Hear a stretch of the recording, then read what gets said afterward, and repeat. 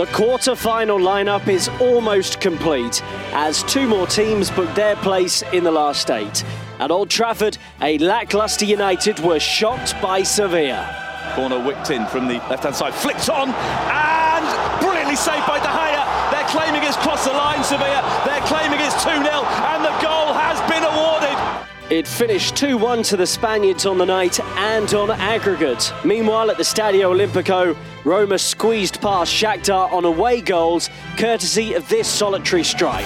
No offside against Dzeko. Oh, what a breakaway goal! A ball through the middle. Dzeko onside, just when Shakhtar are looking for the flag. Sevilla and Roma into the last eight. All the best analysis and reaction from the ties to come as we hear from N'Zonzi and Jose Mourinho. Plus, we'll hear from Antonio Conte ahead of Wednesday's round of 16 second legs, with Chelsea looking to cause an upset in Barcelona and Bayern out to finish the job against Besiktas. So stay with us right here on the official UEFA Champions League podcast.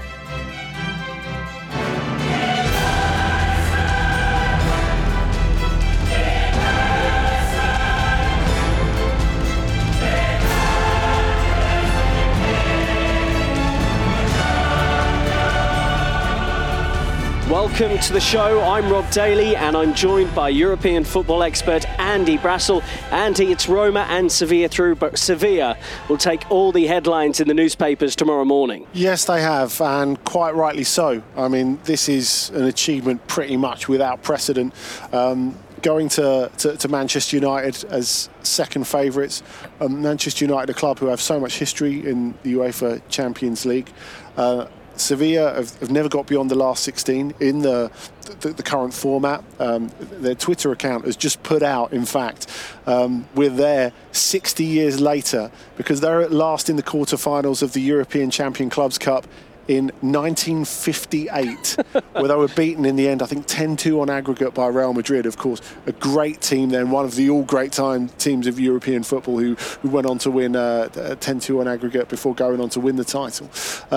So this is extraordinary, and especially for Sevilla after failing to take the chances to win the first leg, and also the fact that, as we've said before, it's really a transitional season for them. You know, they've not been at their very best. They're a team that have achieved hugely in the 21st century in the UEFA Cup and then the UEFA Europa League, winning it 5 times. But this is on another level and at one of the biggest UEFA Champions League stages. They could well, of course, play Real Madrid in the quarterfinals, the draw to come later in the week. A reminder of the classified results from Tuesday's game. So Manchester United 1, Sevilla 2. Sevilla progress 2-1 on aggregate.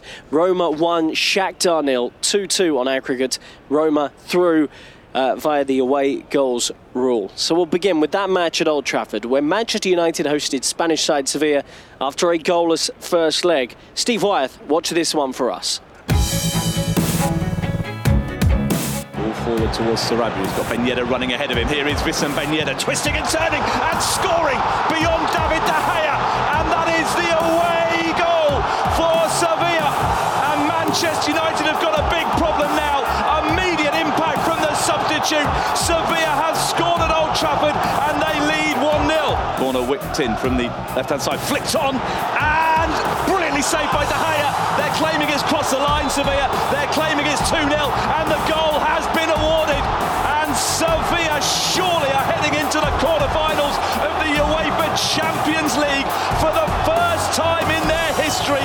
They lead 2-0 at Old Trafford and the substitute Wissam Ben Yedder is claiming a second. Rashford getting on with the corner kick quickly, flicked on and into the back of the net, this time from Lukaku. There is hope for Manchester United. Corner kick swung in by Rashford and Lukaku throwing himself at it. Manchester United 1, Sevilla 2. It finished 2-1 on the night and 2-1 on aggregate. Steve Wyeth there with the commentary. We'll speak to him in a moment. But first, let's hear from one of Sevilla's key players at Old Trafford, Steven N'Zonzi. It's hard to play here, we know. They have a big team, they have a very strong team. It was not easy. Both teams could have won, but at the end we won. So it's the first time in the history of the club, so we're very happy. We know they have very, very good players, a very strong team. but I was surprised that we had the ball that much. They had the ball too, I mean, but I thought they were going to press a little bit more, but I don't know. I don't really want to talk about the game. It's a great win, that's what I'm going to say. Stephen N'Zonzi there, the Sevilla midfielder, after their 2-1 victory at Manchester United.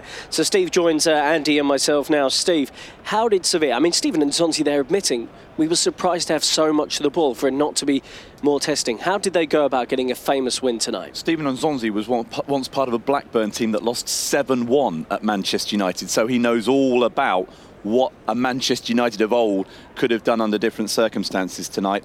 They deserve great credit, Sevilla, for their tactics. They didn't believe the hype that the 0-0 draw at the Ramon Sanchez Pizjuan 3 weeks ago favoured Manchester United.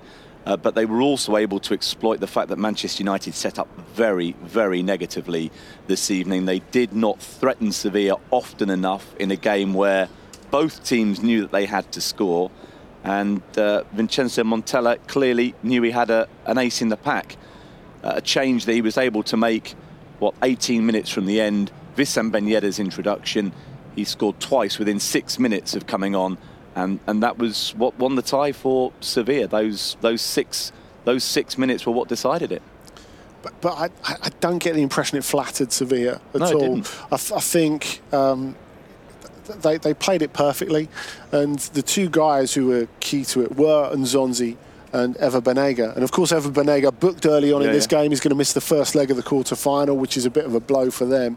But they don't need to think about that tonight. You know, they just need to celebrate, congratulate themselves on a job well done. And Vincenzo Montella has had a huge task ahead of him going into this job, taking on a side that had a lot of quality players, but very little discernible style of play in the first half of the season. So to construct some sort of identity, and the advantage he does have is he's tactically adaptable. He's someone who's a pragmatist. And of course, I think he fits, even though he doesn't know La Liga all that well, he fits the style very well. People used to talk about his Sampdoria as the 21st La Liga side. So really, he's someone who I think has settled very well and has clearly got the players knowing what their roles are. Of course, it's very difficult for them to balance league and UEFA Champions League. I mean, he's got them to the final of the Copa del Rey, the Spanish Cup as well. I mean, he's achieved so much in such a short time when he's had something to clear up and pull together as well. And you would never guess that he'd only been in charge for 2.5 months going into tonight, because they were so well organised. And it will make up for the fact that they're fifth in La Liga and unlikely to qualify for the UEFA Champions League next season. Reaching the quarterfinals for the first time in 60 years in terms of the European Cup and UEFA Champions League era. First time in the modern era they've been past the round of 16. First time they've won a European tie in any competition in England. Just the second time in 13 they've won away from home. And you know what? I mean, there will be an inquest at Manchester United as to how this has happened, particularly considering how good their home form has been under Jose Mourinho. And it's just the second time in 50 matches at Old Trafford in all competitions that United have been beaten. The only other team to win during that time, Manchester City, the runaway leaders of the Premier League, the team playing arguably the best football in Europe at the moment. So let's start to break down exactly where things didn't work out for Manchester United tonight. So from a selection point of view, Fellaini in for McTominay. We can't really argue with that, Andy, because Fellaini was one of their most effective players until he went off for Pogba. Yeah, he certainly was. And I'm not sure we can criticise Jose Mourinho too much for bringing on Paul Pogba and trying to be aggressive and trying to win the game. I think that's fair enough. But there was the lack of that link, I think, between midfield and attack. I mean, we talked at the top about how Romelu Lukaku has been criticised for some of his performances in some of the biggest games.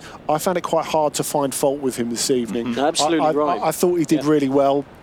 He held the ball up, he occupied the central defenders, and he brought other players into play. But he brought other players into play more than he should have had to, I feel. I think the best layoffs that United made were Lukaku's. The best cross-field passes that United made to open up the game were Lukaku's.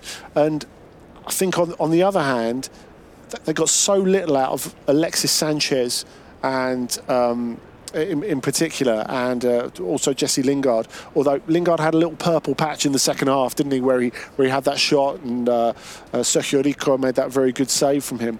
But I think that will disappoint Mourinho, that he couldn't find a way to get both Alexis and Lingard more involved, because Lingard theoretically should have been the player that was able to drift late into the penalty box, because neither Banega or N'Zonzi are really that aggressive sort of midfield player. Even though they were playing quite deep, they're the sort who control the game by passing the ball. And especially when Banega, who can make a tackle, was compromised by getting that booking early on. Well, it should have been right for Lingard to make the most of the space. The English press ahead of this game was saying it was time for Alexis Sanchez to start delivering for United. Largely frustrated tonight, Steve, as was, many, aside from Lukaku. I would echo Anti's sentiments here that aside from Lukaku, none of them really managed to affect the game properly. Well, last week we saw an English side, a Premier League team, go out of the UEFA Champions League in Tottenham by taking the game to Juventus, a more experienced team in the competition. They lived by the sword, they died by the sword, effectively. What we saw tonight was the complete reversal of that. An English team with the handbrake on, with an outlook of negativity. Because actually, if you look at the team sheet, we've not got a problem with the 11 players on the pitch from a Manchester United point of view. What we can't quite fathom out is, having got the 0-0 draw in Spain that they wanted, they then set up so defensively with good players on the pitch. Why were United not playing 10, 15, 20 metres further forward and allowing the fact that they had Lukaku, Lingard, Sanchez and Rashford on the pitch from the start to cause Sevilla more problems? Those players were coming from too deep to make their impact. Maybe this is the problem. I think it goes all the way back to not trying to score an away goal particularly hard in the first game. Because those attacking players work great. If it sounds ridiculous, but the momentum of the first 5 or 10 minutes was really good, I thought, from Manchester United. If they could have kept that up and scored in the first 20 minutes, I think we'd be talking about something completely differently, and maybe a routine win. But the way the team was set up, what was going to happen if they didn't score in the first 20 minutes? In fact, the fact that they hadn't scored that away goal, and they're a little bit vulnerable, especially as Sevilla managed to control the ball a bit better, pass the ball a bit better, have more possession, as Stephen N'Zonzi was saying, as when we heard from him before. It was clear that the tension started to weigh on United a little bit too heavily then. Let's hear from their manager, Jose Mourinho. I don't want to make a drama of it. We don't have time for that. We have no time to be sad for more than 24 hours, and that's football. That's not the end of the world. I sit in this chair twice in the Champions League, and I knock out Man United at home at Old Trafford. I sit in this chair with Porto, Man United out. I sit in this chair with Real Madrid, Man United out. So I don't think is something new for the club. Jose Mourinho there with his post-match analysis. He is right, he has done it with Porto and Real Madrid at this stadium. Porto at this stage 14 years ago now. But you were talking about this pre-match, Steve, about the mentality United went into that Liverpool game, which I think was defining in their Premier League season. And it feels that the way they went into that Sevilla first leg really has defined how this competition is going to work out for them as well. And Jose Mourinho has talked about, it being a club thing rather than a him thing. But he does have a bit of a problem with Spanish teams.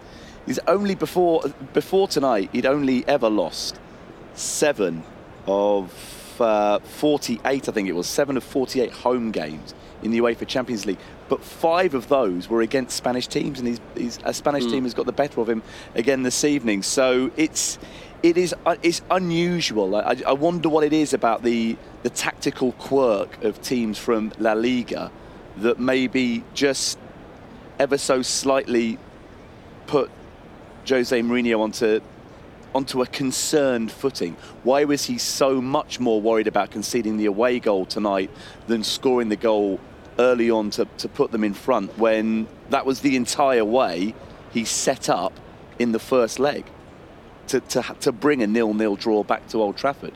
Let's have a final one then on Wissam Ben Yedder. So Luis Muriel selected ahead of him. Yep. Despite his incredible goal rate, Wissam Ben Yedder brought on. And as Graham Hunter, I've been reading here, has been saying, at no point did Ben Yedder sulk or complain about the fact he's a sub. He just came on and did his job and won the game.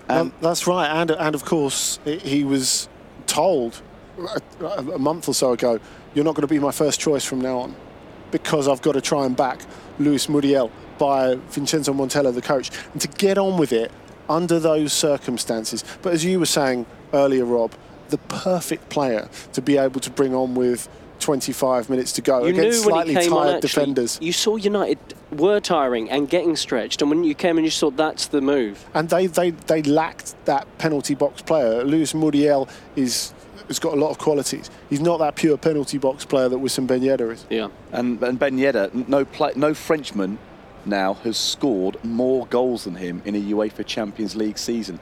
David Trezeguet, the only other Frenchman to score 8 in the UEFA Champions League season, and that was back in 2001 too. OK, let's move things along. We could talk about Sevilla and their win at United all night, but there was another match in the UEFA Champions League this evening where Roma were looking to overcome a 2-1 first leg deficit against Shakhtar Donetsk. Jonathan Beck describes the action.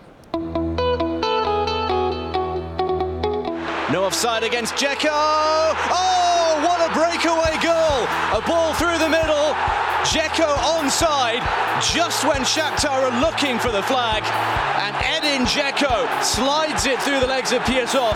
And Roma have the goal that might just send them through.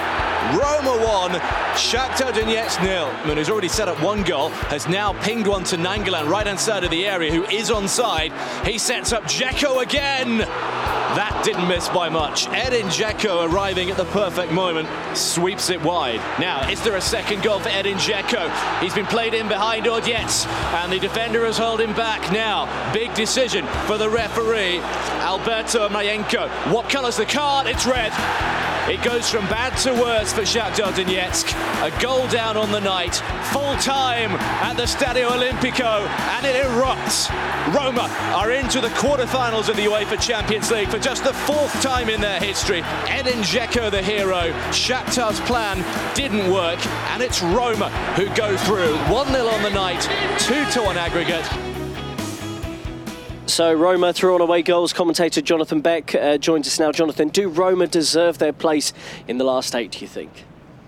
Well, they do on the night. Certainly Shakhtar had a plan and it worked up to half-time. But once Dzeko scored, they weren't able to change to the effective plan B that they would have worked on in training, you would think, and actually make it work in the match situation. They pushed and they certainly gave enough in terms of energy and momentum in those final stages, but by that point they were already down to 10 men when Odets got sent off for hauling back Dzeko. So Roma's plan worked. I'm not sure if they planned to win 1-0, if they planned for more goals. The way they began the game certainly suggests they began looking for more goals, but the way the game panned out, I think they probably could have had more. Dzeko narrowly missed with a sweeping shot from the edge of the box, and then he might have scored had he not been hauled down when through one-on-one. So I would say on the night, Roma did enough tactically, and cleverly, they're through. Jonathan, are they a real dark horse for this competition? I mean, I sense there was a little bit of tension tonight in the sense that, well, both teams knew that this was a golden opportunity for them to get through to the quarterfinals. With no disrespect to either of them, they both knew that they were the draw that each other wanted, weren't they? Yeah, I think so. So now with Roma, with the fact that they've got this deep squad that we're seeing more and more as the season goes on, and that they can be fresh for UEFA Champions League matches, semi-finals, what do you reckon? Big question, isn't it? Because the teams through: Juventus, Liverpool, Man City, Real Madrid, Roma and Sevilla after tonight. So we've got 2 more to come, obviously Barcelona or Chelsea and Bayern or Besiktas. Depends who goes through, doesn't it? Because those other names are bigger on paper than Roma or Sevilla. But then, given the way both these sides have approached these 2-legged ties, it's not a game to be taken for granted, is it? Semi-final might be a stretch. I mean, if Roma draw Real Madrid and if Sevilla draw Manchester City or maybe even Juventus, then maybe you'd have to fancy the bigger sides than that. But you just don't know. I think tonight's shown us you just don't know. Did the home crowd play any factor, Jonathan? Because when I think back to the group stage and the 3-0 win over Chelsea, it really did feel like the home crowd helped Roma get over the line. And as you mentioned, I think pre-match, it was something that Eusebio Di Francesco pointed to ahead of kickoff. Yeah, he did, and Alessandro Florenzi as well sort of echoed those sentiments, really, to stay onside throughout the 90 minutes. We're going to need you, every single one of you, to get behind us, whether they're mistakes or we give the ball away, whatever. And yeah, they did. In fairness, they did. They were singing all night. It wasn't entirely full, but it's a massive stadium, and there was still enough to make a very, very big noise. So yeah, I would say that they played their part. They certainly helped them over the line when it came to Shakhtar throwing everything forward in the closing stages, when effectively they had nothing to lose, and the likes of Tyson and Ismaili were causing problems down the left-hand side right till the final minute of stoppage time, and the crowd, yeah, probably got them over the line. Jonathan, thank you. We'll come back to you for your man of the match before the end of the show. Andy, quick one on Shakhtar now. And Paulo Fonseca, a coach that you followed very closely, of course, in recent years, the Portuguese man in the dugout. How do you think Shakhtar, despite elimination tonight, how do you think they'll reflect on the whole UEFA Champions League campaign? I think it's been a fantastic campaign for them, and very tough group, of course, so they were put in. Yeah, it really was, and to get out of that, they set the tone with their home form, and their home form's been impeccable throughout. I mean, they've won 4 out of 4 for goodness sakes. But it's been a really great effort, as it has been all the way from Paulo Fonseca. When you think that his Shakhtar career really started out by going out in the 3rd qualifying round of the UEFA Champions League at young boys, and he was always on the back foot. He's done so well to get the team this far. It's an extraordinary achievement. Yeah, his players are very happy with him. He'll be disappointed tonight. Shakhtar out, Roma through to the next round. The quarter-final lineup will be completed tomorrow. We'll look ahead now to Wednesday's round of 16 second legs. Barcelona host Chelsea. Besiktas face Bayern. Everyone can enjoy football, no matter who you are, where you're from, or how you play. Equal Game is a new UEFA Respect Social Responsibility campaign that positively promotes inclusion, diversity and accessibility in football throughout Europe. You're listening to Matchday Live with Andy Brassel and me, Rob Daly. We have 2 more round of 16 second legs on Wednesday night in the UEFA Champions League. Andy, a quick one on Besiktas Bayern. Bayern 5-0 up from the first leg, heading to Istanbul. Bayern also 20 points clear at the top of the Bundesliga. They played their full-strength side domestically at the weekend. So how's Jupp Heynckes going to go about this game? He's taken basically all of his first-choice squad to Turkey. I don't think he'll rotate too heavily. A few choices are made for him with injuries. Of course, Corentin Tolisso is going to be out for 2 or 3 weeks, it looks like, after that heavy blow to his leg at the weekend. I think they're going to really go for this. It's the UEFA Champions League, and as you say, they're in a comfortable position in the league. I would imagine that Robben and Ribéry will start to give them some sort of counter-attacking option. I think that's pretty clear, especially with Kingsley Coman being compromised at the moment. As for Besiktas, well, they're going to want to go out in style, because, as you were saying with Shakhtar, I mean, it's like with Tottenham as well. You know, these teams are going out at the last 16 of the UEFA Champions League. It shows how incredibly strong it is, because these are all teams who've contributed so much to it. Well, without a doubt, the tie of Wednesday night is Barcelona against Chelsea. Let's hear from the visiting side's manager, Antonio Conte. He wants his players to rise to the occasion. And Nou Camp is a fantastic stadium, big pitch. Yeah, I think that every single player, and to play this type of game against Barcelona at Nou Camp, you must be excited to play this type of game. A lot of my players never played in this stadium at Nou Camp. This is the first time, and we want to try to do our best. Richard Kaufman will be our commentator for this one, and he joins us on the line. Richard, Chelsea coming to this after a much-needed win, because Antonio Conte's side have been struggling in the Premier League. 4 defeats in 6 Premier League matches, even including the win at the weekend over Crystal Palace. You know, this is a defining match, really, for Antonio Conte's time at Chelsea in the UEFA Champions League. It might be the match that defines whether he's going to still be in a job at Stamford Bridge or not. But it's not exactly mission impossible for them, I don't think. Although we know how hard it is to beat Barcelona this season. Not too many people have overcome the Blaugrana, have they? Never mind up their home stadium anywhere this season. So it's going to be a really tough task for them. Richard, Chelsea do have something to be optimistic about. Of course, the way they played in the first leg, even if they didn't close out the win exactly. I mean, how much, you talked about this defining Conte's time at Chelsea. How much does this define him and where he is in terms of the UEFA Champions League? Because it's a competition where he's never got further than the quarterfinals before. You could say that, yeah. I mean, his short-term goal is not really about, I suppose, defining how he is as a coach, defining his time at Chelsea. He's got to work out a way tomorrow night of beating Barcelona. 0-0 won't do them. They'll be out. 1-1, of course, would take us to extra time. What does he do? Tactically, what does he do? You mentioned the match against Barcelona in the first leg. You know, went with Eden Hazard up front in a kind of strikerless system, and it did work well. He called it in the press conference almost the perfect match, barring a mistake at the end. They might have come away with a victory, but he tried the same tactics in the English Premier League against Manchester City soon afterwards, and it's quite clear it fell flat on its face, those tactics.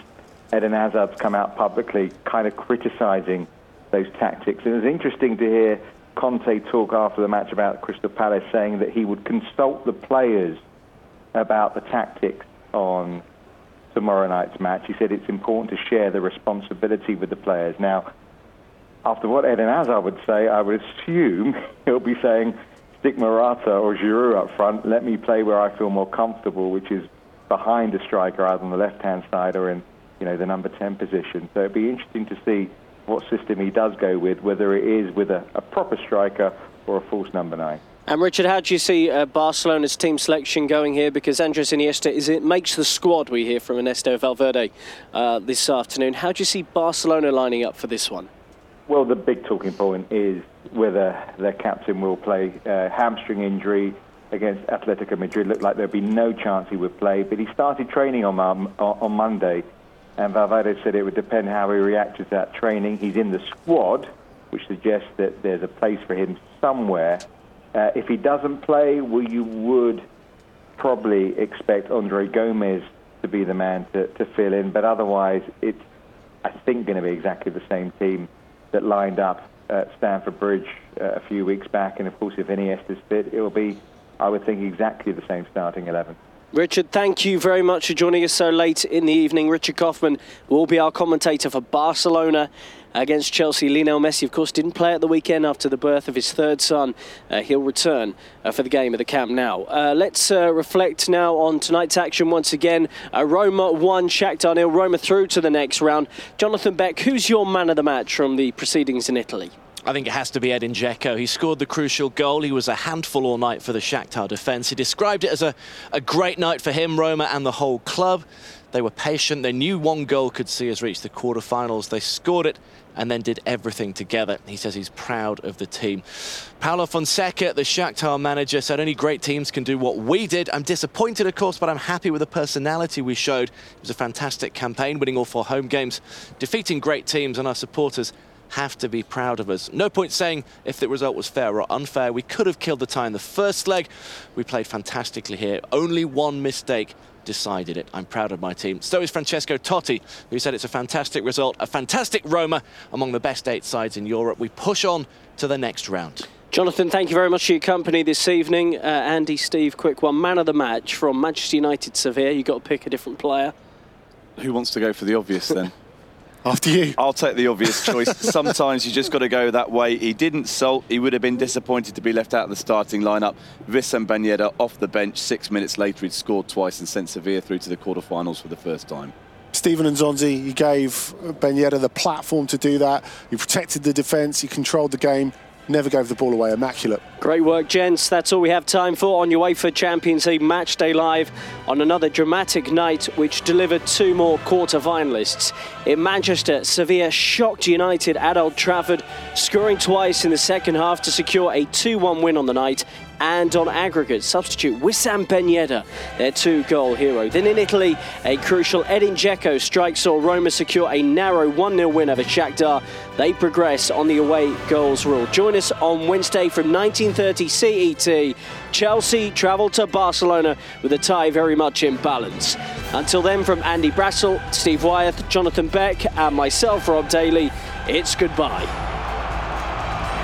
got Ben Yedder running ahead of him. Here is Ben Yedder twisting and turning and scoring beyond David De Gea, and that is the away goal for Sevilla. No offside against Dzeko. Oh, what a breakaway goal! A ball through the middle. Dzeko onside just when Shakhtar are looking for the flag. Corner whipped in from the left-hand side, flicked on, and brilliantly saved by De Gea. They're claiming it's crossed the line, Sevilla. They're claiming it's 2-0, and the goal has been awarded. And Sevilla surely are heading into the quarter-finals of the UEFA Champions League for the first time in their history. Rashford getting on with the corner kick quickly, flicked on and into the back of the net, this time from Lukaku. There is hope for Manchester United. Corner kick swung in by Rashford and Lukaku throwing himself at it. Manchester United 1, Sevilla 2. You've been listening to UEFA Champions League Matchday Live.